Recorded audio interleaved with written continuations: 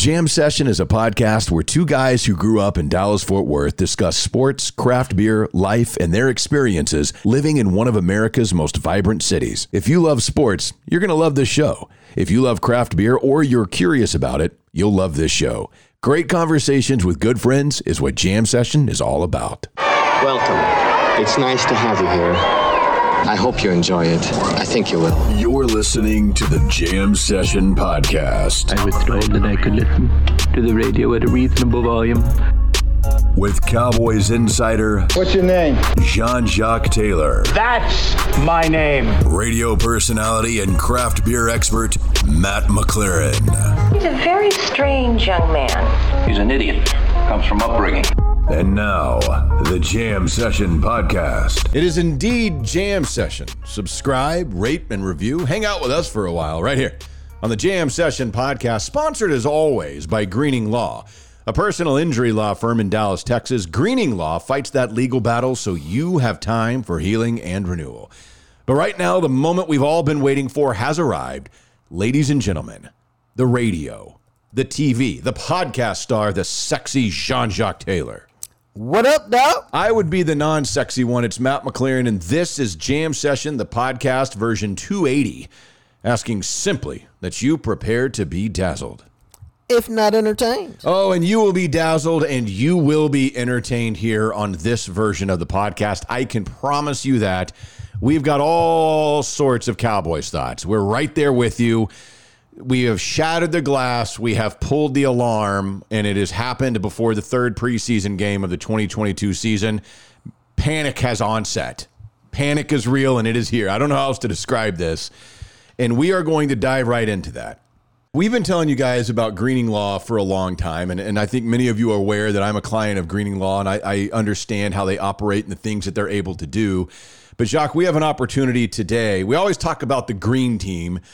Well, now we get to kind of introduce you to the leader of that green team, because here he is. When we tell you Robert Greening, offices, Dallas, Texas, we have Robert Greening on the phone with us right now. Robert, hello. Hey, guys. How y'all doing? What's up, bro? We are doing fantastic. And I know you kind of wanted to jump on, and glad we had this opportunity to introduce you to everybody and kind of let you in your own words just kind of talk about how this works and what you do. Well, you know, we're a law firm here in Dallas, and our firm is called Greening Law, and we do personal injury cases on the plaintiff side. So we represent families and individuals who are hurt or injured or even killed due to the negligence of others. So I just wanted to come on real quick and thank you guys for all the shout outs that you give us, and thank your listenership for all the attention that they've given us through listening to your podcast. And that's really all I wanted to say, and just let everybody know that we're here in Dallas. We're here to help.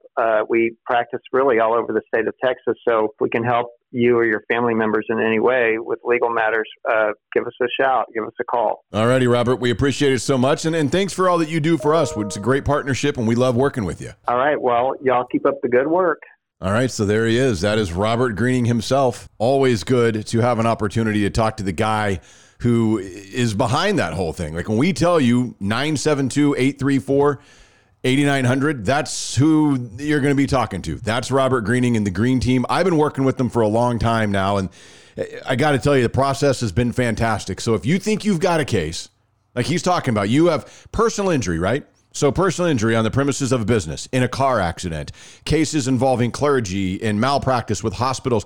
They've handled so many different clients, and that consultation is absolutely free. And that's the guy you'll be talking to. It's Robert Greening. Call him now. 972-934-8900. It's Robert Greening, offices, Dallas, Texas. We'll start with the news that everybody wants to talk about. Tyron Smith, the currently 31-year-old left tackle of the Dallas Cowboys, the future Hall of Famer, the perennial All-Pro and Pro Bowler.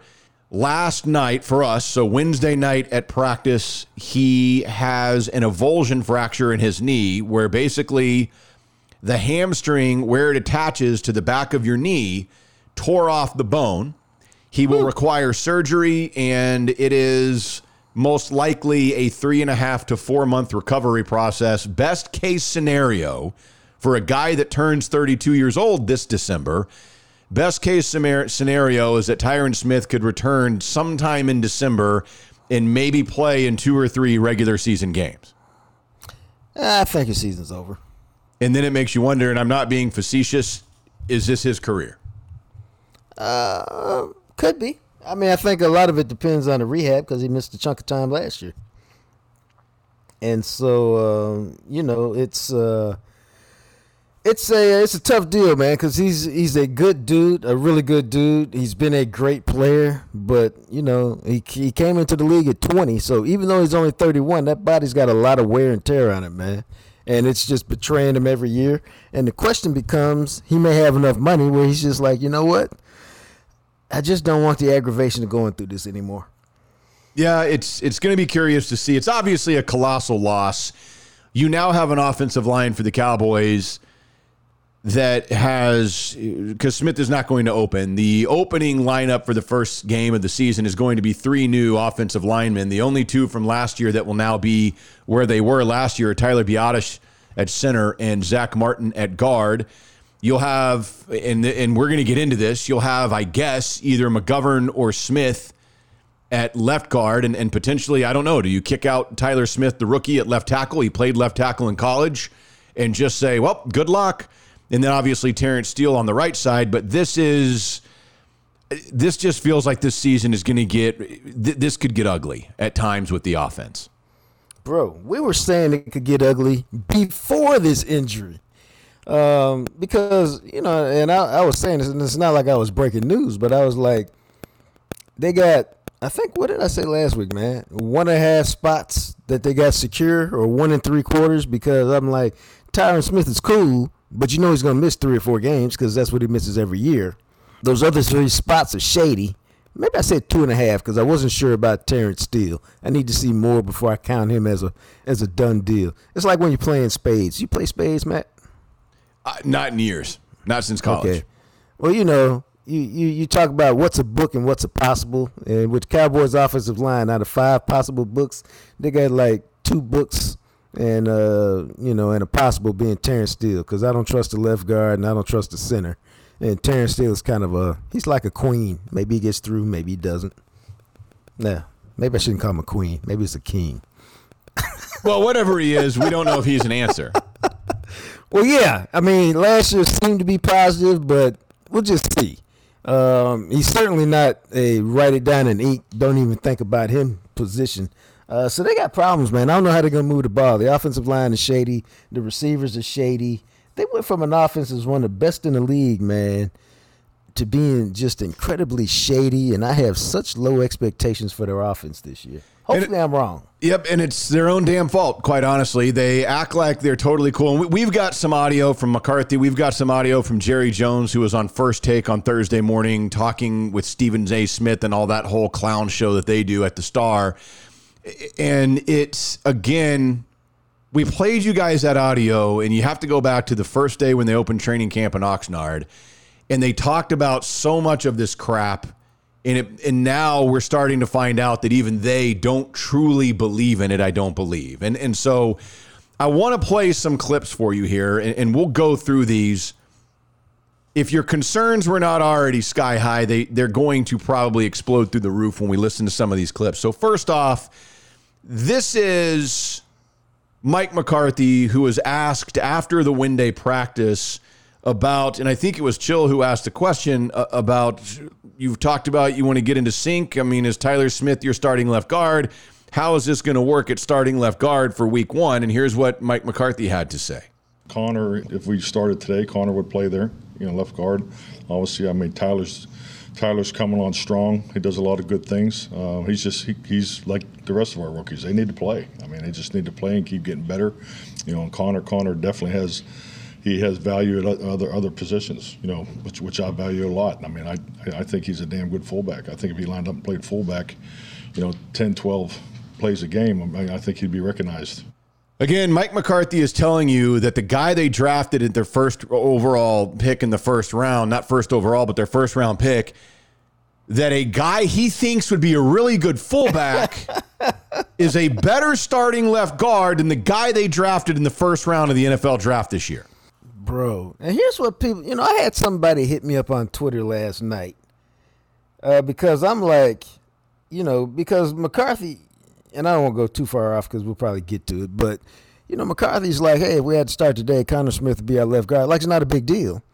And I've been telling y'all, and Matt's been chiming in on this whole thing, like, you don't draft a dude in the first round at a position of need and then be like, well, he's not starting, don't get all up in arms. Like, what the hell?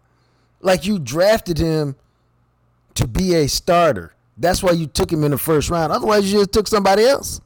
And so, to me, it's real concerning, even though he did some good things last week, that you don't think he's good enough to start because that's why you drafted him. Connor McGovern has never done anything since he's been here. He couldn't beat out Connor Williams last year. And then you had another. Did that guy hit you too, man? The guy from Twitter is like, you guys always talk about sports as fluid, but then you want to talk bad about somebody when they have one bad year. Well, this is Connor McGovern's 4th year. Yeah, man. I don't know what we're talking about. One bad year. What has Connor McGovern done for you in the 3 seasons? And I get he was injured his first season. What have you seen from him that if Tyler Smith can't beat that dude out, why did you draft him? That's the question. Now, if you took Tyler Smith in the second round, okay, cool, maybe. But you draft guys in the first and second round to be You draft guys in the first round to be starters. That's not even the conversation and debate. Unless maybe they're a quarterback and you took them late. And so you've got you're grooming the guy. But, dude, you take a guard, which is not even a premium position in today's NFL. You take that dude in the first round. Ain't nobody trying to hear why he can't start because it's an indictment either on him or on your process when he doesn't start. Yeah, and the reality of it is when you look at this with Tyler Smith, Tyler, their draft pick, he played left tackle at Tulsa. Maybe, and again, the whole idea was, we'll draft him for the future. We can develop him at guard for a while, and he can plug and play, and then we can slide him out when Tyron Smith decides to hang it up. And my thing is, well, if that was the case, why wouldn't you have drafted a guy that you thought could come in and start immediately in the NFL at left tackle, at left guard, like somebody that you believed could start immediately because you knew that Tyron Smith most likely, just based on his last, 4 or 5 seasons, most likely you would need somebody who can play left tackle for 2 games, 3 games minimum this year that Tyron Smith would miss. And then the guys that you said, well, we've got tackles who are swing tackle candidates. You took those dudes in the 4th round, man. Those are not places where you take offensive linemen and say, oh, yeah, those are the guys you say, well, they got to come in and develop for a couple years before we can really use them. Not in the first round, man. This is just ass backwards to me. Yeah. But I've told y'all the whole time, I didn't like very much about this offseason. I've been talking about Tyler Smith in the draft since they took him, man. This is not new. And my whole thing was, I hope he's that guy. And why did we have all these questions? We had all these questions because you took a group of 5 guy who led the nation in penalties. And you're like, okay, we're asking a group of 5 guy who led the nation in penalties to step into the National Football League and start. I don't know about that. But, okay, I guess so. Well, now you're telling me, well, he's not good enough to start and quit tripping. Okay, this is all I'm going to say. Name the last first-round pick who didn't start, bro. Bobby Carpenter. Duh! You see what I'm saying? Yeah, I do see what you're saying. And again, when you go into the season like this and you're talking about it, like Josh Ball is the guy you were mentioning who's their swing tackle. Josh Ball, who didn't play at all last year as a rookie, has no NFL experience, and by all accounts and all reports, and even from the own coaches, they're not real high on what he's able to do, and they're just rolling into the season like this. This goes back to, and you heard McCarthy talking about this, and you're going to hear it again when he's asked about a couple of these other young guys that they have. Remember when they were laughing? And I go back to the very first day of training camp in Oxnard when they're up there going, well, we're real excited about these young guys. And Jerry's like, I tell you this, we got a lot of young guys we feel good. Well, now what? Because now all I heard McCarthy say in that last phrase that I just played for you was, Tyler Smith, he just needs reps. He's a young guy. A lot of our young guys, they just need reps. They need experience. Well, so when are we going to say, are we good when we're 0-2? And the Bucs and the Bengals come in here and whip your ass with all these young guys? Is week 3 when the light goes off for the young guys? Or hey, that's a tough road game. It's the first road game for a lot of young guys up there in the Giants. So, let's get home. We're 0-3, but our young guys are getting a lot of good reps. I mean, when do the excuses stop with this crap? Dude, to me, this is all just they made some, I've said it before, they just made a bunch of curious decisions in the offseason. And they're biting them in the ass. They're all coming home to roost, bro. Like, again, Tyron Smith gets hurt. Or that's the history since 2016 or 2015. Right. Dude, do you know how long that is, bro? Yes.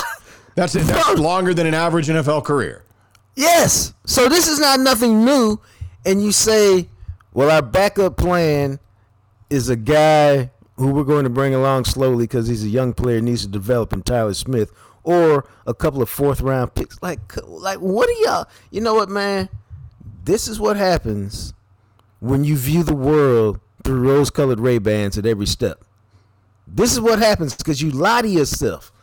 And you say, hey, I'm not fat. Hey, I've done this, Matt. Yeah. Hey, I'm good. Well, as long, I mean, I may weigh 240, but, at least I don't weigh 260. Hey, 260, 263. Well, I still got 7 pounds before I'm 270. Well, you're just lying to yourself, man. Well, I mean, my waist is 42. These britches a little snug at 42. But it's okay. I'm not 44 yet. You're just lying to yourself, man. Push away from the table, Taylor, and figure out something because you're getting big, bro. Yeah. But that's what they're doing. They're lying to themselves. And you hear this a lot. And we'll play some more cuts from McCarthy here because he talks about the offensive line. I mean, he was asked about Tyler Smith and McGovern a lot on Wednesday night on that press conference that he had after their last practice. Well, here he is talking about, again, this is a guy in McGovern who they believe can be their starting left guard, but they're giving him reps all over the place, and he talks more about Connor McGovern here. Connor's done some really good things. Connor took some snaps last night at center. I'm going to try to get him some work potentially Friday night at center. So just, he's been the third center, for us last year. So just trying to, just hit all those different things, work on who your fourth quarterback is. And, those are the kinds of things that we've been talking about here as we get to the end of training camp. And again, he's talking about fourth quarterback for the Friday night preseason game. But you listen to Connor McGovern, and again, this is a dude who they believe is better than the first-round rookie they drafted, who McCarthy is telling you, we want to see what he looks like at center. We want to see maybe he could play fullback. But he's damn sure better than our rookie we drafted for left guard. Bro, I don't know, man. I mean, what are we doing? Somebody sent me a text at 12:14 last night that said, McCarthy is dumb.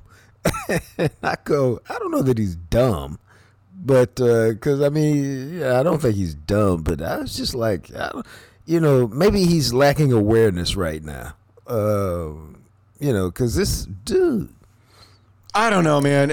But again, so this last cut is him talking about the offensive line and the moving around and the different things that they're doing with the offensive line. We'll get there when we get there. Yeah, but I mean, it's, you got to play. I mean, there's a reason why you have 48 up. I mean, you want to use them all. I mean, especially, I don't think you take a rookie and just line them up as the starter either. That's why you have competition. That's why those two guys are competing for position.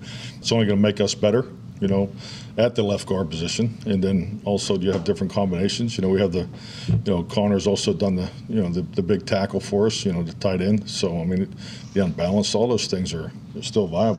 I've never heard a coach in my life act like, oh, yeah, we'll just move people around on the offensive line. I mean, that's, most teams want the same 5 guys. You want the offensive line to gel. You want them to be out there for all 17 games. And baby Connor would be a valuable piece if he was the 6th guy and you could plug him in at all these different spots and he could do all these different things and he can get some fullback action and maybe you can use him on a tight end eligible play and that sort of thing. But dude, we're talking about an offensive line now that looks incredibly shady because it's got one player, 31-year-old Zach Martin, that you can trust. One guy who maybe he's solid in Terrence Steele and question marks everywhere else, bro. It's stunning. How you going to function behind an offensive line like that? I have no idea, especially when they're talking about they want to use Zeke and Pollard more. And the last time that we saw Dak without a quality offensive line, and granted it was a few years ago, but he got shell-shocked and it almost ruined his career in Atlanta. Bro, that's not even an overstatement or an exaggeration. That's like real. I know, man. And now they're just really rolling into almost this. happened. This is the most insane crap. Listening to McCarthy say this stuff, and he's like, "Well, that's why he got 48 up." You know, this is so apparently McCarthy is trying to tell me that the competition at left guard is good, and that's why you have competition. And then again, why on the planet did you draft a guy that you did not think could start for you? Bro, I don't know how that makes sense. I mean, imagine if other NFL franchises are doing this. I mean, what are you doing? I just, it makes no sense. Like, can you imagine Aiden Hutchinson drafted up in Detroit with the number 2 overall pick? Hey, Dan, I noticed Aiden hadn't been getting a lot of snaps. Well, you know, we competition's good up on our front, and we drafted this kid. Hey, you know, he just I mean, who says this? But see, I find this interesting. I don't know if I use this guy's name or not. He runs a blog, Cowboys blog, but he goes, "It's extremely sad and frustrating to watch the Cowboys sell out Dak Prescott and Mike McCarthy. Those two will be the focus of all blame from people if the season doesn't go well, when the front office did very little, if anything, to help them in a critical year. You don't think Mike McCarthy had any say? Like, they just excluded him from what they were doing? I don't believe that. I don't either. But I've also, and I mean, this is like conspiracy theory, I guess, but there is a part of me who thinks Jerry really wants Sean Payton, and that he just makes up this crap about McCarthy's the only guy that can lead this team, and he doesn't think the price for Payton is realistic right now. And I mentioned this before, and I'll say it again. There is a part of me that wonders if they're looking at Dak and they want him to show them that he deserves another contract at the level that he's going to get paid at. Well, damn, bro, you got to give me something to work with for me to show you that. Well, that's what I think too, but I really do. Part of me wonders. He's not Aaron Rodgers. I know. Tom Brady. Right.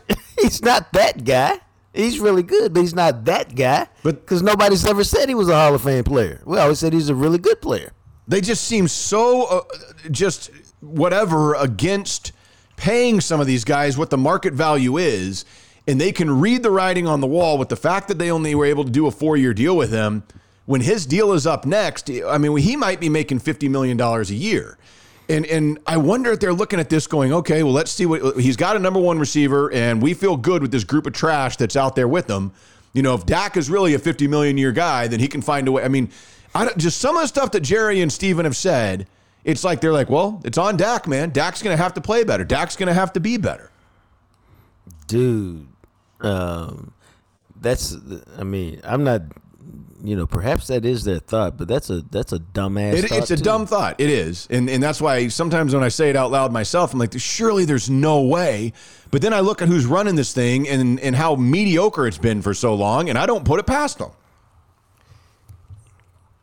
You know what? You might not, because this might be another case of them lying to themselves. Like, oh, Dak is good enough to do this and this and this. He's good enough to uplift this trash around him. And that's simply not the case, man. Every good quarterback has got talent around them. And if they have less than what we would call elite talent, it's usually because the quarterback's considered a Hall of Famer. Aaron Rodgers, Tom Brady are the two that come to mind. Even Drew Brees before he retired. But outside of that, it's always about, we got to go get our quarterback help. I mean, we got to make it Romo friendly. Yeah. I mean, look what they're doing for Joe Burrow. I mean, it's just what they do, man. Yeah, and that's where I look at this and I just kind of wonder, maybe it is that thing where they go, oh, yeah, Dak's this good. And then what would they say? Well, if he's not, then we won't have to pay him again. I don't know. We'll see how it turns out. But, this whole thing with the young players that drove me insane the opening day of training camp, it continues with Tyler Smith, and it continues again because here is McCarthy talking about the wide receiver group and specifically talking about Jalen Tolbert here. I thought Jalen had probably his best practice last night. I thought he did a lot of good things. So similar, answers to the question about Tyler. I mean, Jalen just needs to play. He needs to play a lot Friday night and just keep improving. So I mean, we haven't picked our 53 yet, and we definitely haven't put together the Tampa Bay game plan as far as exactly who's going to be playing where and how much. The hell does that mean? So the guy that's probably number 2 on your depth chart at wide receiver right now, who's your 3rd round pick, is he not on the 53? I mean, is he not going to be active for game day against Tampa? Bro, What was that? But then he goes back again. It's similar to what I said about Tyler. I mean, these young guys, man, they just need to play. They need reps. Yeah, but in training camp, you told us how excited you were about all these young guys that you have and how well they were going to turn out for you this year. Bro, it's a different breed out there, man. And,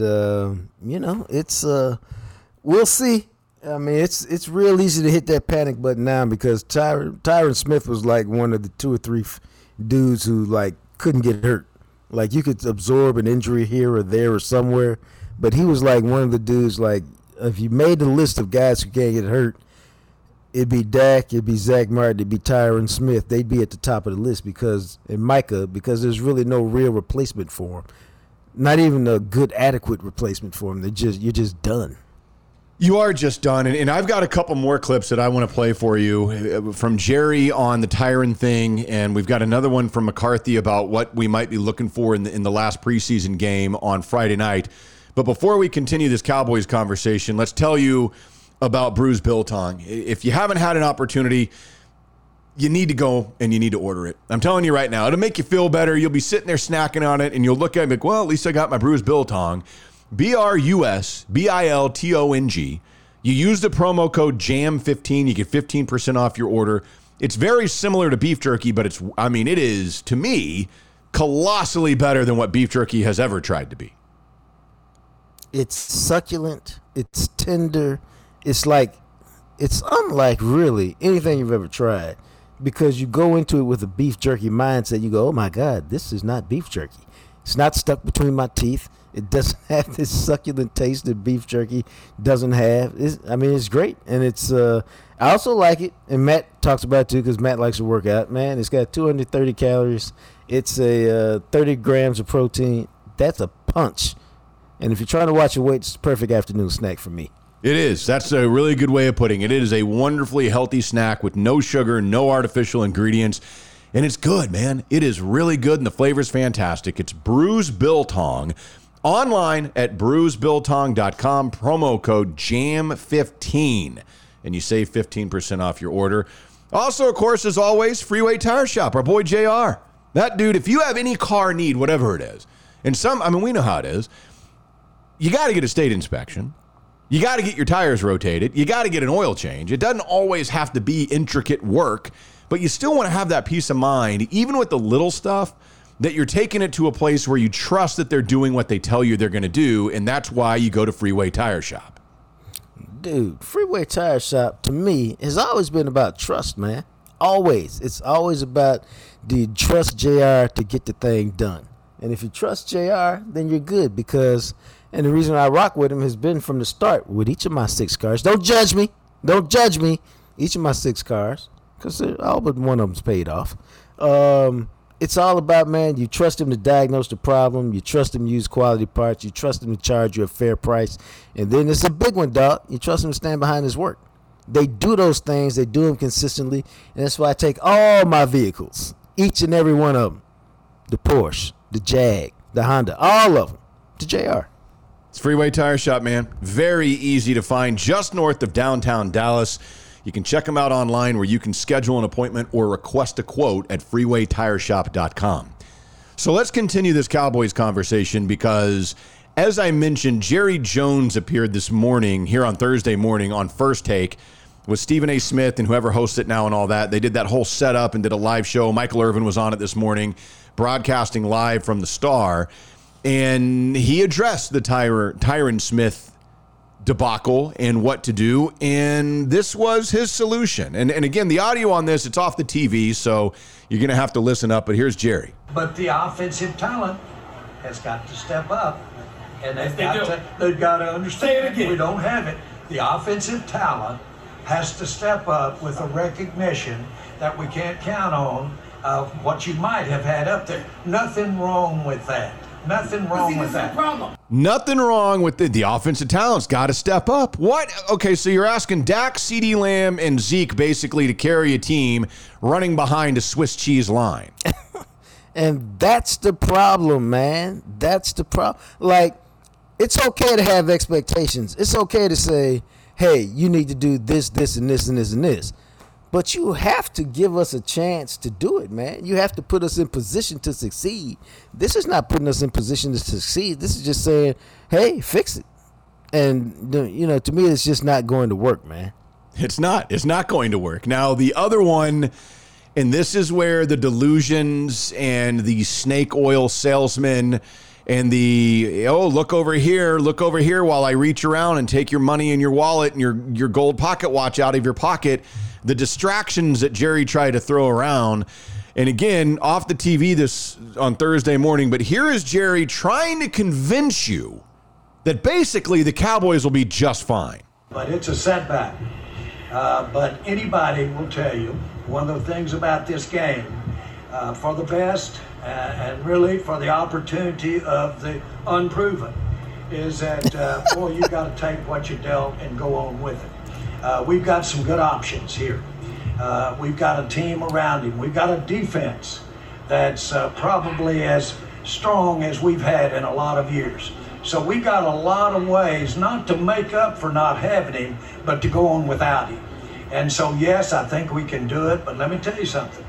NFL season is 2.5 college seasons long when it comes to games. Yes. 2.5 college. That's right. You start as a freshman and finish up when you're in the middle of your junior year. Guy that's wet behind the ear or the old upperclassman that got crippled all of a sudden on the campus can be a different guy at the end of the school year. That's the way pro football is, and we'll have him at the right time.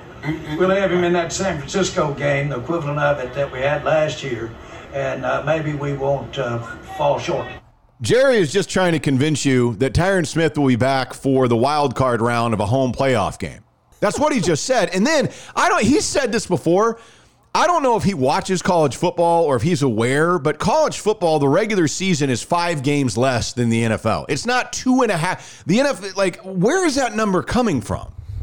I don't know. And why are my boys Stephen A. and Michael just going, yeah? I know. They're like, yeah, of course. Yeah, the college football season's 3 games long in the NFL. I mean, what? That's so, I get what he's saying, and it is true.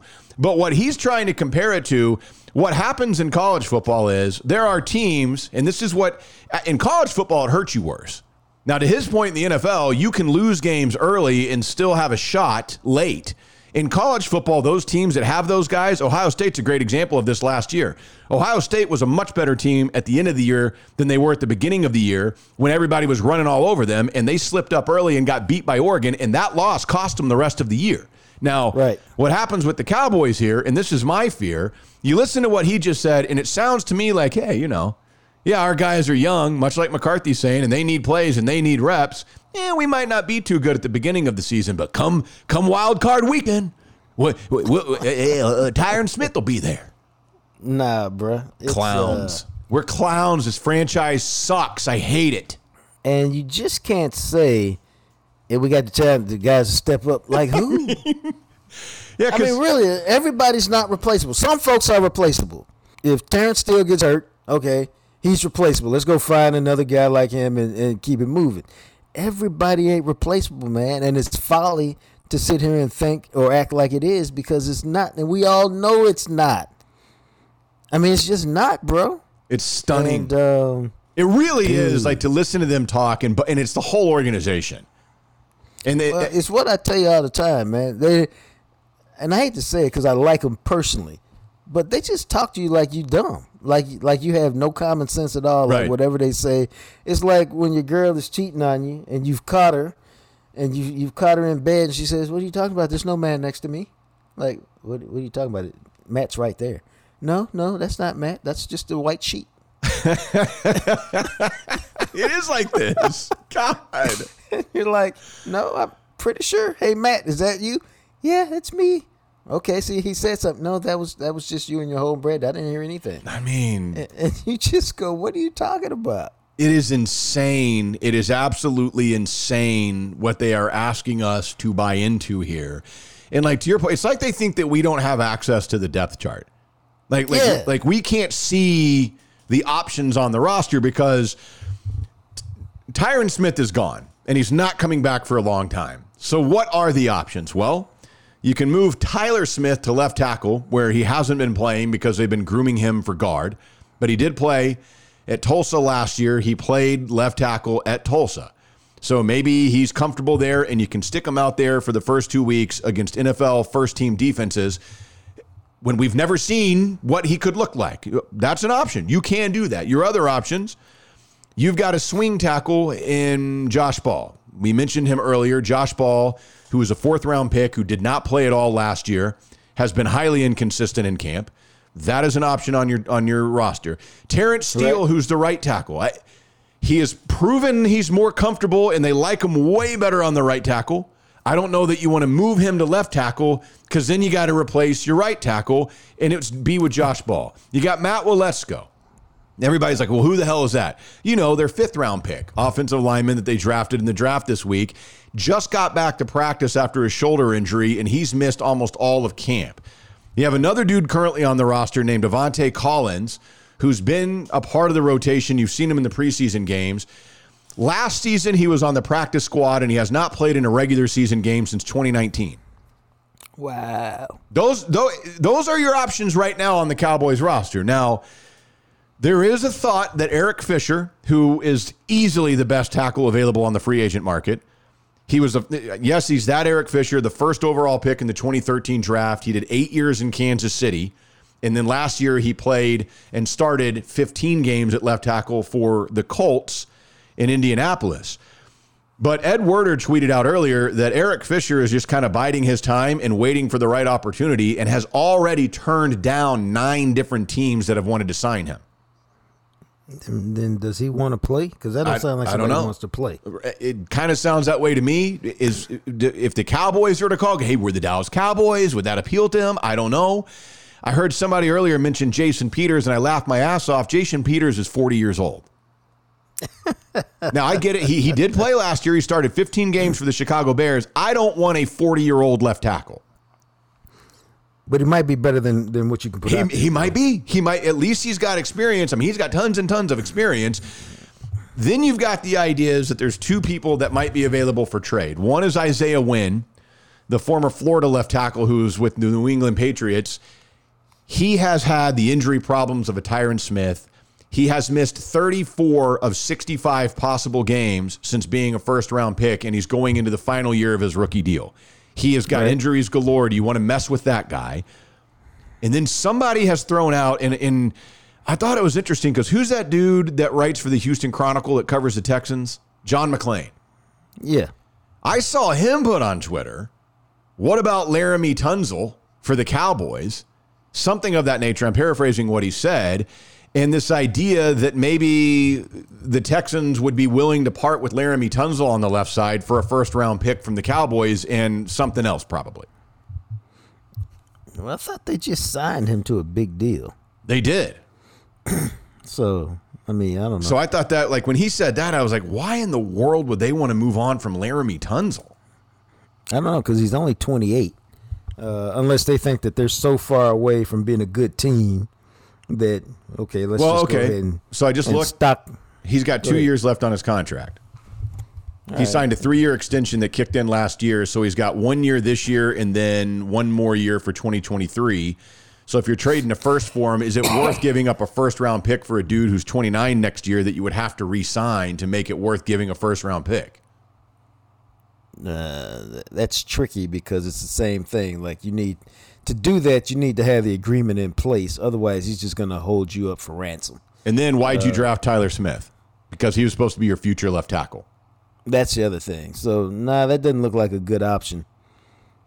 It's just they're hosed in a lot of ways at this left tackle thing, bro. But I have a hard time feeling sorry for him, and I don't because the options, like you didn't expect this injury, but you had to know Tyron Smith was going to be hurt. Right. And they just didn't give themselves any good options to replace him if he did get hurt. And what I always tell you, man, it's the same thing I tell my kids. Real talk. It's never about the best case scenario, bro. It's always about worst case scenario. Yeah. If I park here, the best thing is I can go in this bar and maybe I'll come out with a beautiful girl and have some happy time later. What's the worst case scenario? I go in here, I find this beautiful girl to have a happy time. I come out and they tow my car because I shouldn't have parked right there. Yeah, and that's happened to me, friend. bro, and you have to weigh it. And if you decide to take the risk, you're like, okay, they might tow it, but okay. Or you just come out, oh my God, I can't believe they towed. Like, well, then you're a dumbass because you should have taken that into consideration. Yeah, because you know why? You made that decision. The girl I was dating, she must have been Jerry Jones because I believed what she told me. She was like, oh, nobody ever gets towed out of this garage. These aren't the cars you're looking for. I hope she didn't say it like that. No, she didn't. But you know what? She sure as shit was wrong because I woke up that next morning and I was like, my car's gone. She's like, where? Oh, my God, they must have towed it. I was like, you literally told me nobody's car gets towed in here. She goes, well, I didn't think they did. I hope the happy time was worth it. I mean, my God, man. And that's what the Cowboys are doing to us right here. And Did y'all hear that? He didn't answer that question, so that means well, no. Nothing of that nature happened with that particular individual. Oh, then it really wasn't worth it. No, we were just hanging out, like for real, and I just ended up crashing there. But we did not engage in activities of that nature. My boy. I'm just saying. But I'm telling you, man, like with the Cowboys, when you look at this thing, it's like, what are the two things you and I talked about this ad nauseum, like literally the entire time through the offseason with the wide receivers and the offensive line. And we looked at this and we said, wide receiver wise, you are probably, if Michael Gallup can't come back for the first couple of games and James Washington were somehow to get hurt, then you're looking at CeeDee Lamb and a bunch of dudes that have never really done anything other than Noah Brown, literally a bunch of dudes who have never played in the NFL. And guess what happened? Right. That. And then we could look at the offensive line and we go, man, I mean, they are like a legit injury on the offensive line away from having some, like a real problem. And what the hell happens? A legit injury. And that's why when they try to, like you talk about, they think we're all stupid. Like anybody could look at their roster and say, well, you know what, Steven and Jerry, like just for shits and giggles, what if? What if Tyron Smith had an injury this year that was more than 2 or 3 games? You know? And like, what would you guys do? Because based on what you have on the roster, what would you guys do? Well, you know, we got a lot of dry powder. God. Yeah. I mean, dude, okay, so you got $21 million in salary cap space. What good is that doing for you, huh? Yeah, I'm just asking. What good is that doing for you? Well, they like their young guys a lot, Jacques. All they need is playing time. All they got to do is play in some games and get some reps. Now, you might be 0-5 when the light goes off, but hey, at some point this season, those young guys are really going to come around for us.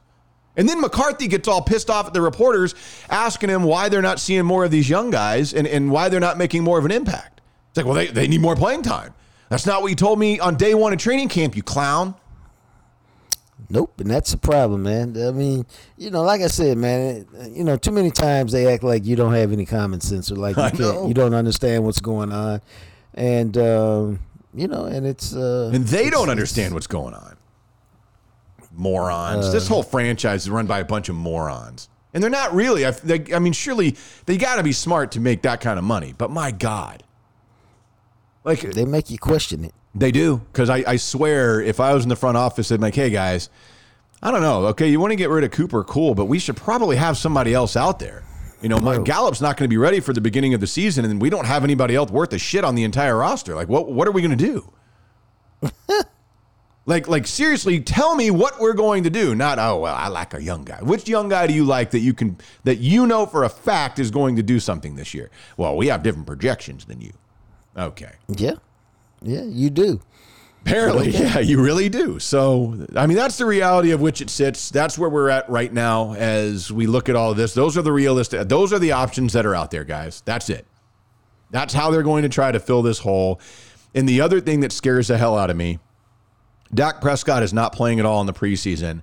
He's going to go out and take snaps week 1 against the Tampa Bay Buccaneers behind an offensive line that he's never taken snaps behind before. Well, you don't want him killed before the season starts. That's no, you don't. That's why he hadn't taken any snaps behind this offensive line. No, man. I mean, but you know, they kind of did this last year, and they performed well against Tampa Bay offensively. And so, you know, a lot of teams are doing this, and so we'll see if it works. It's just that they've made a bunch of decisions that seem very questionable right now, and you know. We'll see if they're proving us wrong. Love for them to prove us wrong. Got no problem with that, but it doesn't feel like it right now. Yeah, that's true. And you're lying to yourself if it does. That's true. I remember that season opener last year against Tampa because remember CD had 7 for 104 and a touchdown. Like, man, think like they don't even need another receiver. And then you look at the numbers from that game, you're like, ah, shit. Amari Cooper had 13 for 139 and 2 touchdowns against Tampa. That's okay, though, because they got CeeDee Lamb. No big deal. They got these other guys. I mean, Dak barely threw to any other receivers the whole game but Cooper and Lamb. But I'm sure it'll be fine. It's going to be fine. No reason to freak out about it. Nope. But they do have a game tonight, as many of you listen to this, on Friday night. They close out the preseason, and my final cut that I have for everybody is just to listen to Mike McCarthy here and kind of what I guess the last preseason game. I thought this was interesting. His answer, he was basically asked for the final preseason game, do you look at this as an opportunity to make the team or fall off the roster? And this is how Mike McCarthy responded to that question. I don't view it that way because I really don't, and I've worked with coaches that pick the team every day, starting first day of training camp, and I just don't do that. And the reason why I don't is because, pretty much the majority of the teams that I've been a head coach on are draft and develop rosters. So there is some variance, and you need to get past that second preseason game. You really do. I mean, I just look at the way our rookies practice today compared to 2 weeks ago. I mean, there's Sam Williams. I mean, there's a lot of guys that have taken big jumps here. So, and especially today, you don't have the padded practice opportunities that you have. So, I'm trying to give you a real, like I always do, give you honest answers here. But I'm trying. I think that I would say off.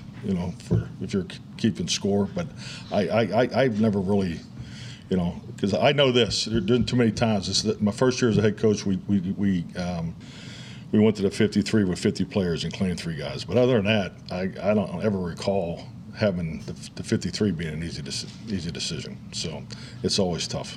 So there are still some question marks, apparently, but I thought it was kind of interesting. And again, it goes back to painting the picture that I feel like we've been trying to paint for the last month since camp opened. They feed us all this about how they love these young guys, and yet all you hear them say, McCarthy just said it again, about, hey, it's tough because there's not a lot of padded practices, and they need reps. They need, look at the jumps they've made, and they need more from these guys. They are going to use games, regular season games, to try and get these guys to improve. And to me, when you're relying on this much youth, and you're hoping that you have jumps like this using regular season games to do that, that is a recipe for the early part of the season to go very, very badly. Yeah, but I don't think that they see that they have any other choice, any other option. They don't now. This is the way they've painted themselves into it, and now you just got to deal with it. And to me, that's the whole thing. You just got to deal with it, man, and hope that they make you look good, even though it feels like they're not going to. But we'll see. We'll all be watching Cowboys preseason game number 3 at home against Seattle. I do not have a lot. And again, I got to remind myself of what I told myself. I have got to give this thing 2 games, and maybe I'll feel differently. But the fact that they're rolling into Tampa Bay and Cincinnati, I know they got them at home, but those are their first 2 opponents. I can't let myself get ahead of myself, but it's really difficult not to, just based on what they're feeding us. Don't do it, man. Just be calm. It's hard. I'm trying. You got to believe. You got to believe, man. You got to believe. Well, no, what I need to do, honestly. I don't, but you need to. I need to go to Smokey John's and get a jam session bowl. That would just make me feel a lot better. That's what I need to do. No, I ain't mad at you, though. Smokey John's, man, if you get a chance, this is actually true. Like, if you're having a day and you're just not feeling it, go to Smokey John's and order that jam session bowl. And that first bite, when you get that scoop, you get a little bit, maybe you get brisket, you get sausage, whatever, and you get a little bit, if you did it with mac and cheese or mashed potatoes, and you just dig into that thing and you take that bite, it's just like you'll forget whatever was bothering you. Their food will do that to you. I mean, it will just comfort you. And you'll be like, God, I'm glad I'm here. It's terrific, man. I got nothing but love for the Jam Session Bowl. I've had 2 of them in the last month, and so that's terrific. But Smokey John's is great, man. They we always tell you about the rub, And Juan sent me a text today, and so I'll share it with y'all. I don't often share the text I get with y'all. That's true. You don't about that. But dude, their rub will soon be in HEB, bro. The best. The grocery store chain, and that's I wonder what all the hype was about with HEB until I went to one. I was like, oh my God, I got to make this part of my regular grocery circuit. So yeah, they're coming to HEB, man. Unbelievable. Smokey John's just keep going bigger and better. And we told y'all about the rub. We told y'all about the sauce. You can get it on their website, SmokeyJohns.com. Go to Marketplace, click on it. You can have it in a couple days. Now, you don't even have to wait a couple days. You'll be able to run down the street to HEB and pick it up. Delicious. Smokey John's barbecue, man. Whether you're going to the location right there off Mockingbird, just north of downtown Dallas, or as Jacques talking about, and it's not there yet, but it's on the way. You're looking for that rub at HEB, or if not, and you don't live near any of this, you can order it online like I do at SmokeyJohns.com. Click on Smokey's Market, and you can make Smokey John's brighten your day. As a matter of fact, when we get done recording the podcast, I'm going to go sip some out of the bottle. That'll make me feel better.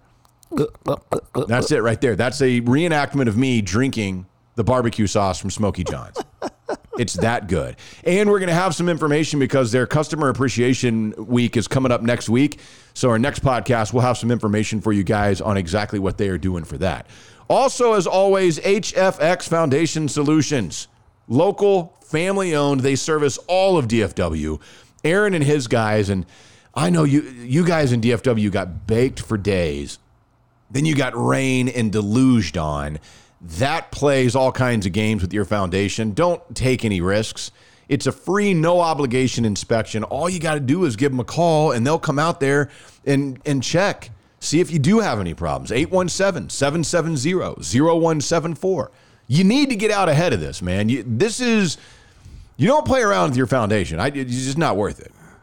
Nah, man. That's why we recommend you call Aaron and his team and go get what we lovingly call a colonoscopy for your house. Get the once-over. Get the whole thing looked at it. Make sure you got no, I don't want to call them house polyps, but make sure you got no house polyps. Kind of like that, man. Yeah, make sure everything's straight. Let them tell you if there's been any shifting, any movement, anything you need to be concerned about. And, hey, I got to tell you, there's nothing better than that clean bill of health when they say, no, it's all good, baby. You good, no problems. It's HFX Foundation Solutions, 817-770-0174, online at hfxfoundation.com. So let's take a little trip around the block and just get away from the Cowboys for a minute and just relax and enjoy and have a chuckle here, because every time I see stories like this always is weird to me. But this happened in Walnut Creek, California. A Brinks armored truck was stopped in front of a market, and apparently the driver fell asleep while the other went inside the store for food. And somehow, some way, criminals were on the lookout for this, and they stole 22 bags of jewelry and other items worth millions of dollars from the back of the Brinks truck. 73 bags of jewelry. Now, see, you chuckle at that, Matt, but how quickly have you seen me go to sleep from time to time? Well, you know what? I didn't think about that. I have seen you go to sleep in less than 30 seconds. During a commercial on the radio. That's very true. And I looked over and was like, my God, that's impressive. So if the dude had a late night and he said, oh, my boy's going in there, I'm going to shut my eyes real quickly, he could have been oblivious. Because, sometimes you go into that deep REM sleep real quickly, start dreaming. Okay, I'm going to tell you something, bro. I had an early morning this morning. I'm in Jackson. And Dion starts his practices at like the players reported at like 6 o'clock this morning. And they get taped, and they had a meeting at 7, and they were on the field at like 7:15. And I had a few things to do before that. So I woke up this morning, bro, at about 4:11. That's very specific, but I think that's what time I woke up. Went, worked out, jumped in the shower, ran over to Dion, over to practice, and then I was at all these meetings. I do all this stuff, and I came back, and I was trying to write some stuff before the show because we tape in the middle of the afternoon. And, bro, my eyes got so heavy that I set my alarm because I didn't want to be late. And dude, when I tell you I put my head down and I was probably sleeping 20 seconds or 15 seconds. I believe I'm it. not exaggerating. And I went to sleep for about 20 minutes. So it's like a power nap. And I woke up and felt great. But when I closed my eyes, bro, I was literally asleep the moment I closed my eyes. That's probably what happened to your boy. Amazing.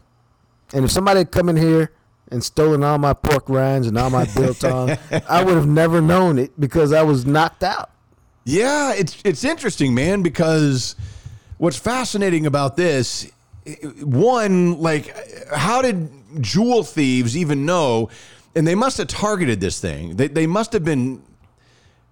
My conspiracy brain is sitting here thinking that they have been following this truck for a while because somehow they pulled off this multi-million-dollar theft from a private security company, Brinks, that has state-of-the-art technology and security features, and they cut through like some sort of restrictive barrier on the outside of the truck, then cut through the locks and were able to get in there and take all this stuff. And it's like they had the equipment. They had to have known to some degree like what was in the back of the truck because, and this is why this is a story, because apparently Brinks is suing the retailers because the 13 retailers that had stuff stolen are claiming the value is $107 million, and Brinks is saying the value is $8.7 million.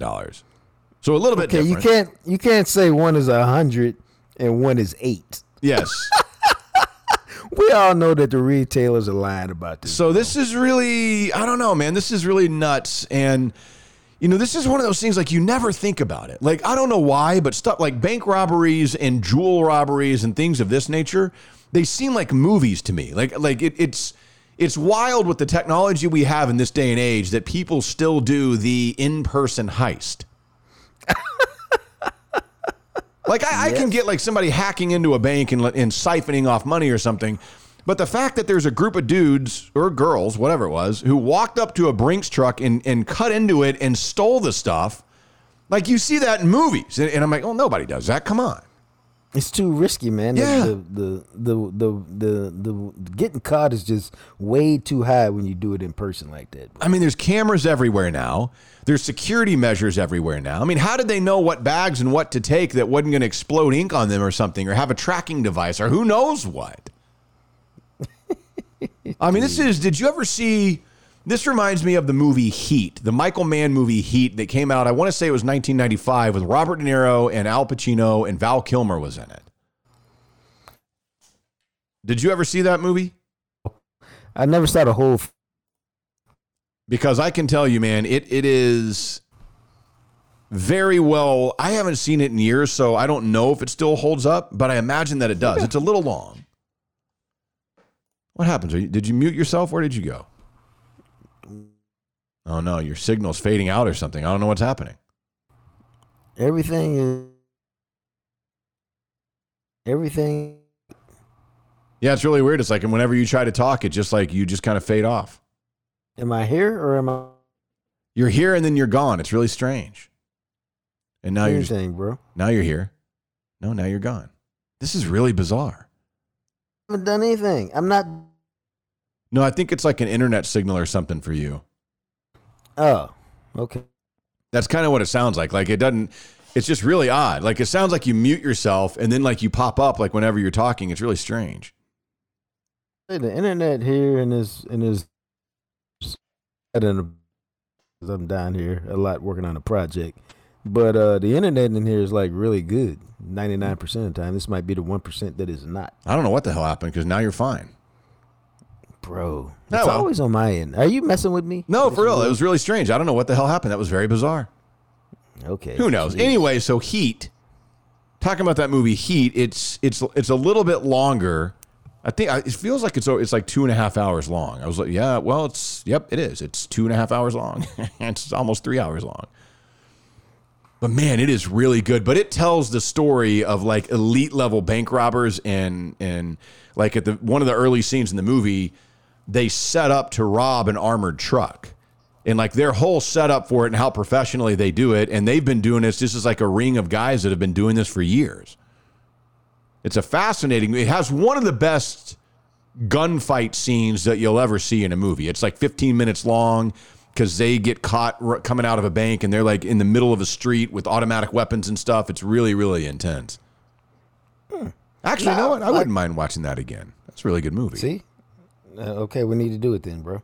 Yeah, because it came out. I was right. It came out Christmas time, 1995. So, I mean, we're talking about a movie that's now 27 years old. But I mean, it's Pacino who plays a cop and De Niro who plays the boss of this ring of criminals.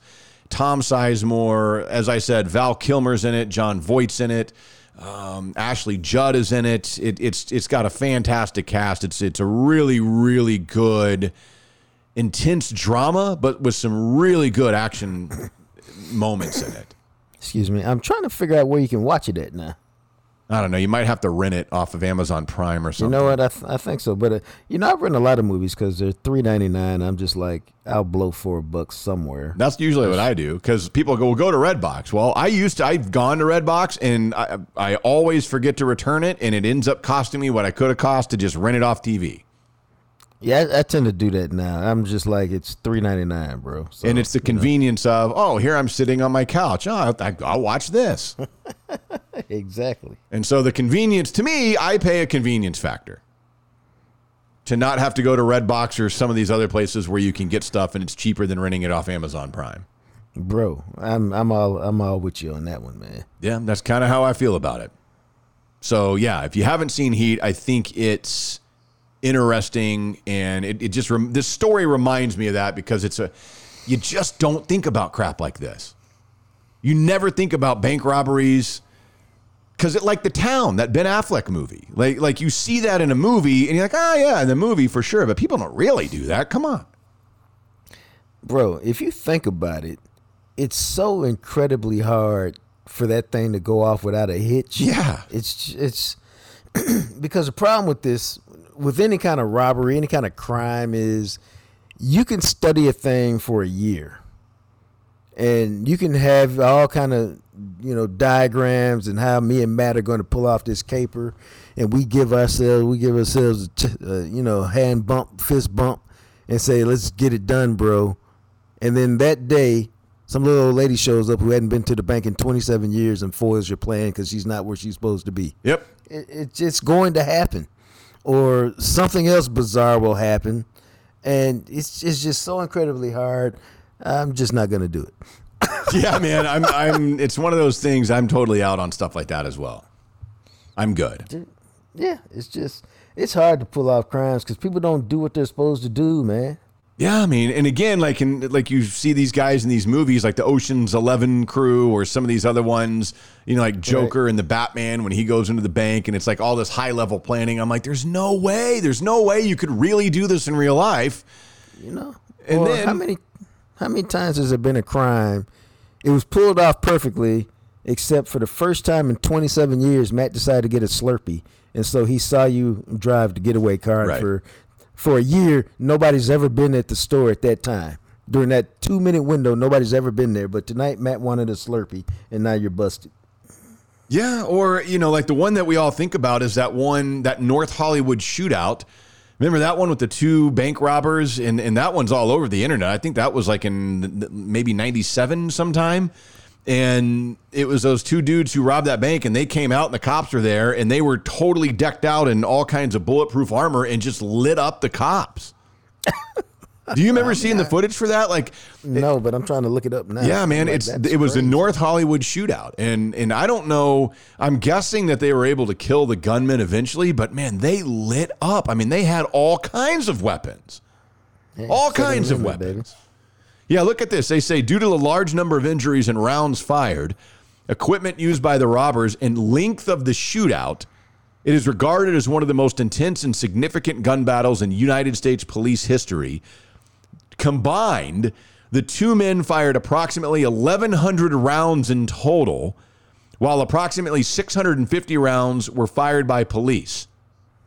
Dude, you just don't expect the cop. No, my God. And shoot 1,100 rounds. I mean, this is nuts. And it was a 45-minute shootout where eventually both of the armed guys were killed and there were 20 injured police officers.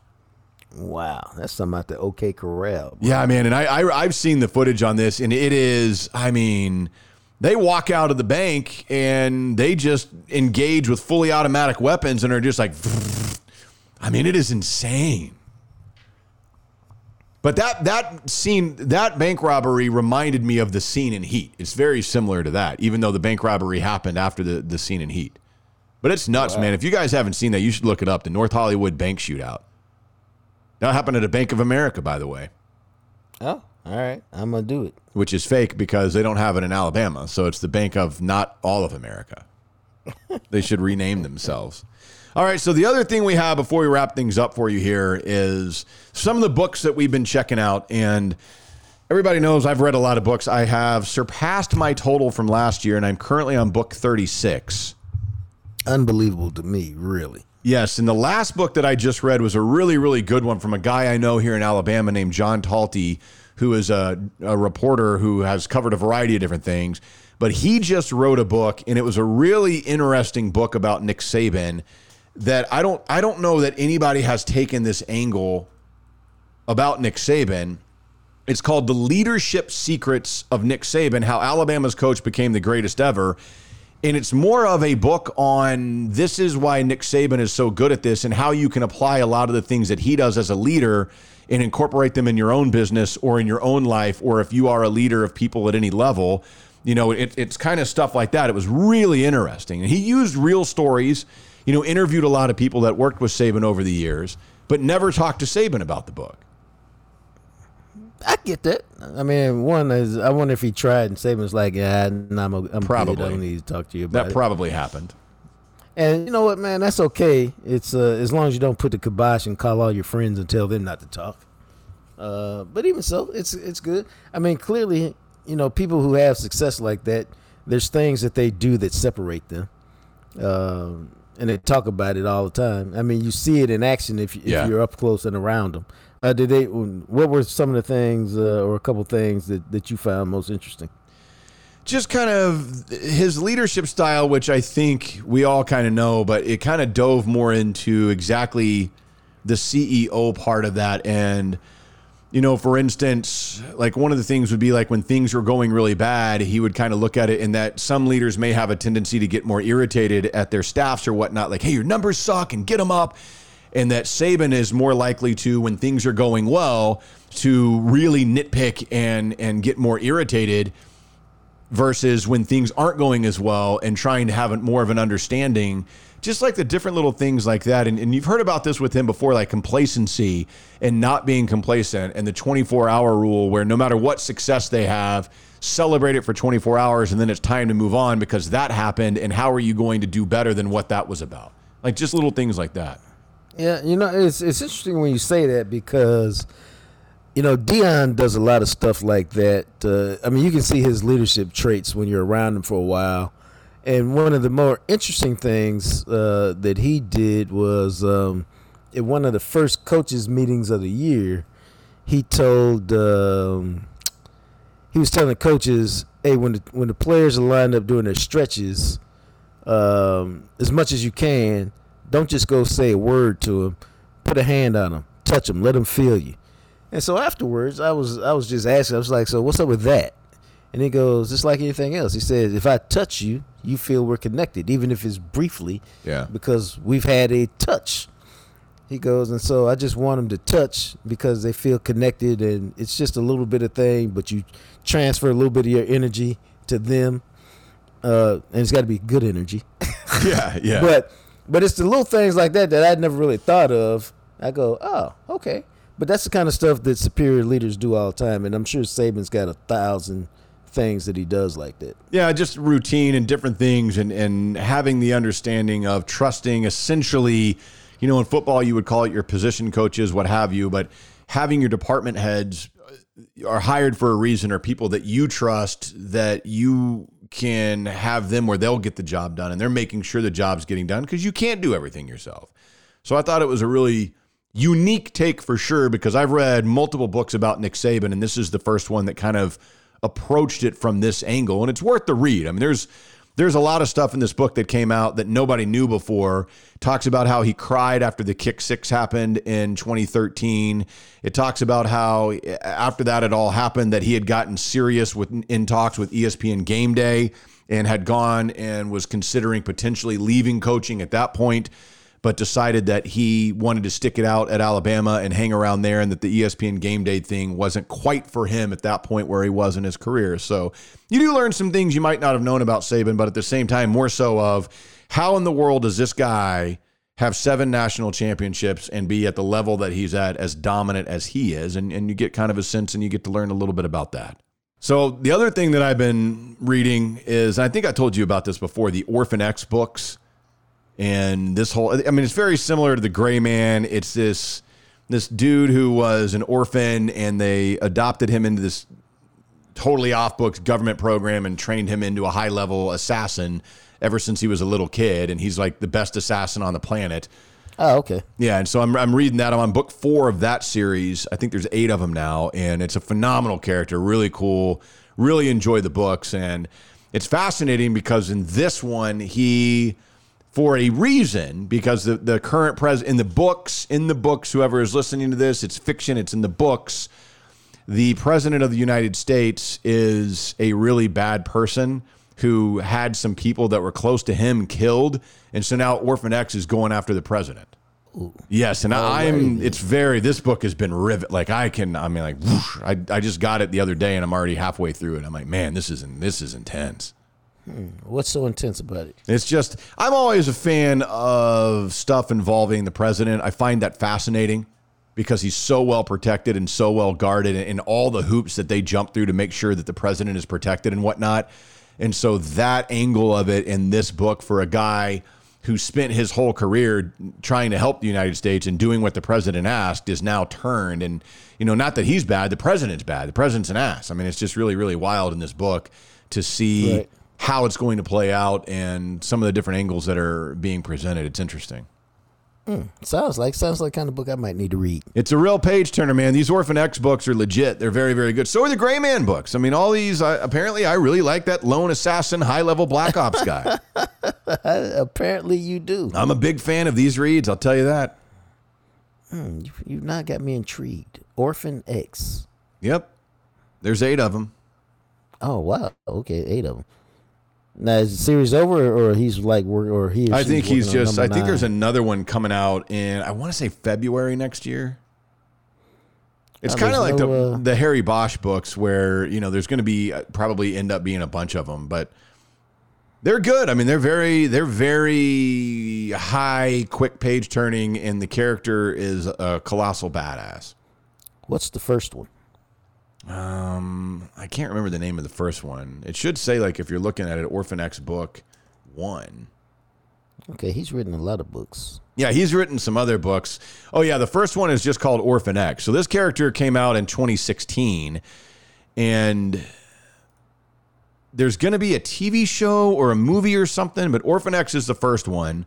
The Nowhere Man is the second one. Hellbent is number 3, and I am currently reading book number 4, Out of the Dark.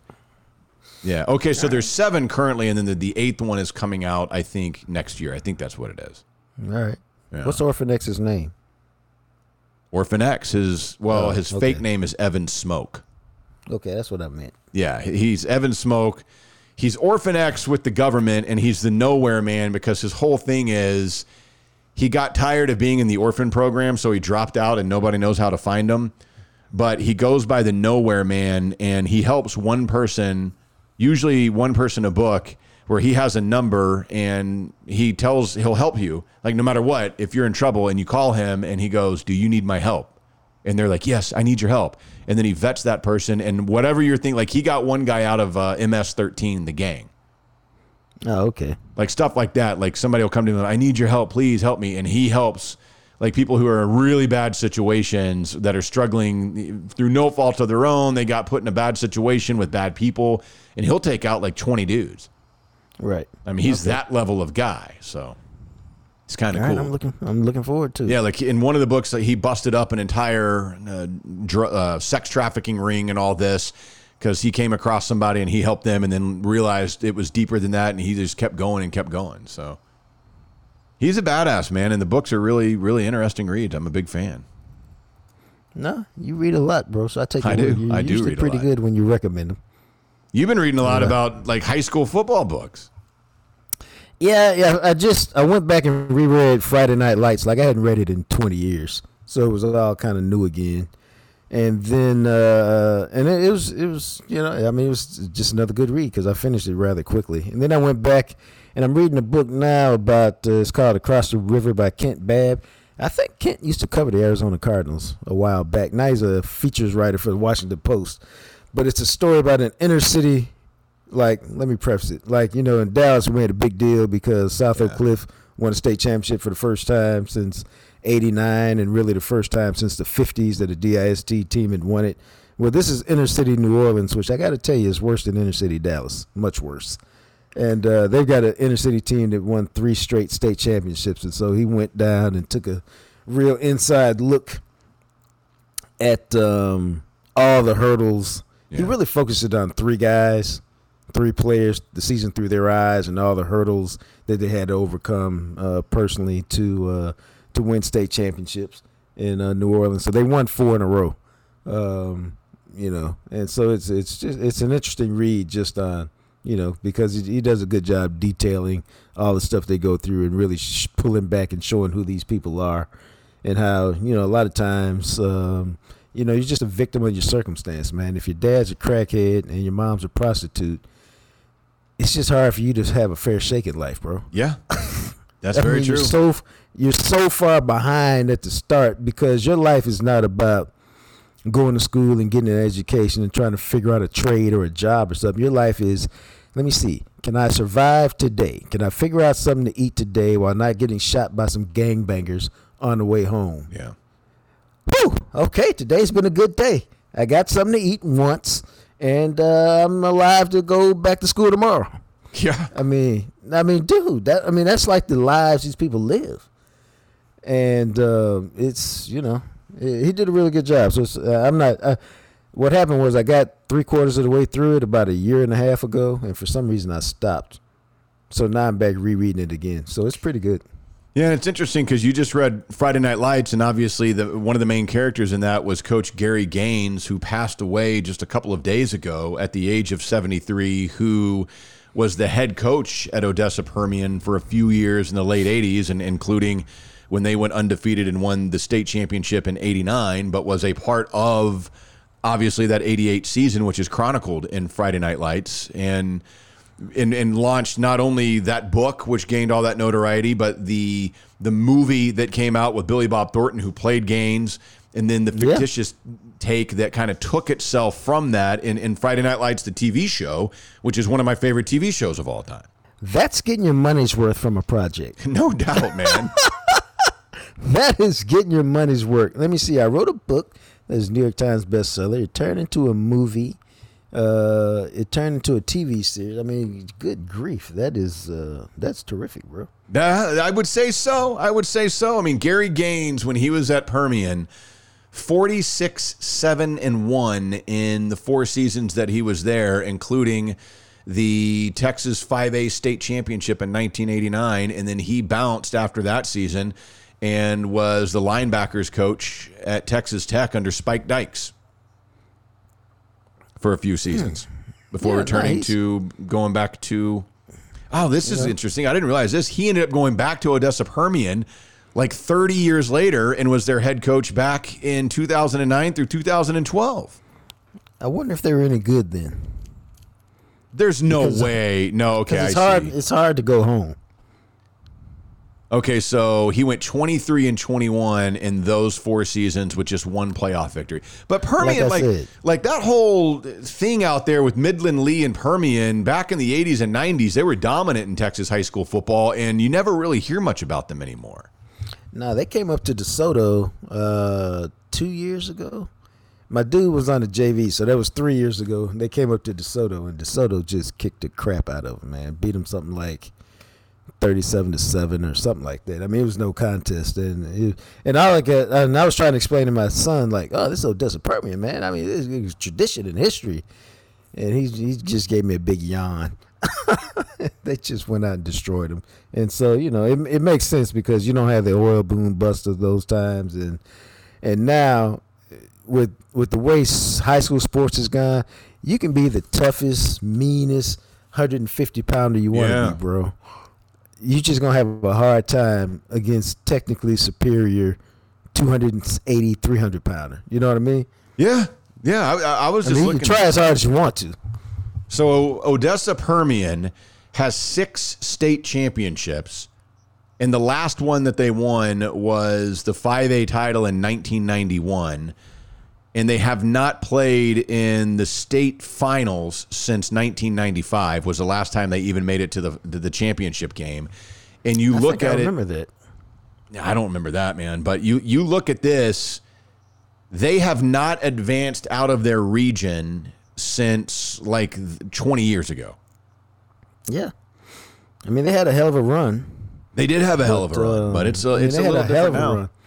It's a different ball game now, bro. Totally different ball game. It really is. Yeah, but it's crazy because it used to be, that was Midland Lee and Odessa Permian, man. I mean, those were the teams that just had that. And part of it was because of the book, but Permian had like the meat, man. I mean, Permian, again, 6 state championships in less than a 30-year period. Right. And that set them up for all these unrealistic expectations that they were going to last forever. Yeah. But I'm telling you, and they did because they were tougher, more technically sound than everybody else. They didn't make mistakes. And that was great until you ran into athletic teams that were just as technically proficient and just as tough. And then, you just have no chance. Yeah, man. And it's, I don't know, it's one of those things where you think about this and some of it has just been like, for instance, like Plano comes to mind because I know when my dad played there, back in the 70s and even through the 80s, Plano was one of those teams that was built into a dominant football program. But then what happened? Well, so many people started moving there. They started splitting the campuses. That's one of the reasons why Allen is so colossally good, because they refused to build another high school there. That's actually, it's a very basic point, but it's a really good point. Because if you go back to the old days, if Plano didn't have Plano West and it was just all Plano again, they'd be like Allen. Yeah, for real. 7,000, or you'd have 10,000 students, and you just go pick the best, 50 football players or the best 70 football players and go from there. Yeah, and it's wild because I don't know off the top of my head, but I know that Plano, like the Plano Wildcats, have won at least 7 state championships. And I don't know when the last time would be. I'd have to look and figure out what that is. Probably sometime in the early 90s. But that's one of those things with them where, they're not even relevant anymore. I mean, isn't that wild how that works? Bro, but I guess that's just what it is. They're just not, man. Teams change and communities. It's really the communities change. Yeah, the community part of it. And you don't get the same type of athlete, or those athletes move to different areas. And, as the suburbs get more and more coaching and other areas get bigger and better, it's just, it's just hard on them, bro. Yeah, man. And you look at it, I was just looking at this. Plano, this is so wild. They were 2-8 last year. Oh, they were that bad. The Plano Wildcats, they were 2-8. The COVID year, they were 1-6. The year before that, 5-5, 5-5. They have not had a winning record since 2017.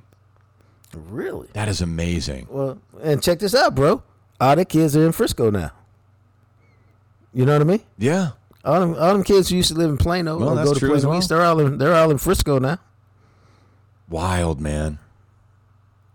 Wow. So there you go. A little Texas high school football talk for you. Who knew? That was random, but that's how it is now. And so there you go. Cowboys and Seahawks tonight, as many of you will be listening to this on Friday, August 26th, the final preseason game of the year. We will have our thoughts and see if we learn anything else about the offensive line situation and how this will play out when we talk to you guys on Monday. Have a great weekend, and we will talk to you again very soon. Thanks for listening to the Jam Session Podcast. Make sure to find us on Instagram at Jam Session Cast. Of course, you can also find us on Twitter at McMatt Radio and at JJT_journalist. Our podcast is sponsored by Greening Law, a personal injury law firm in Dallas, Texas. Greening Law fights the legal battle so you'll have time for healing and renewal. Give them a call at 972-934-8900. Greening Law Office, Dallas, Texas. As always, thanks to Purple Elephant Music for the music you hear at the end and the beginning of each episode. He, of course, is the radio, TV, and now podcast star, the sexy Jean-Jacques Taylor. And me, I'm just a guy, Matt McLaren. We'll catch you next time right here on the Jam Session Podcast, available everywhere you listen to podcasts.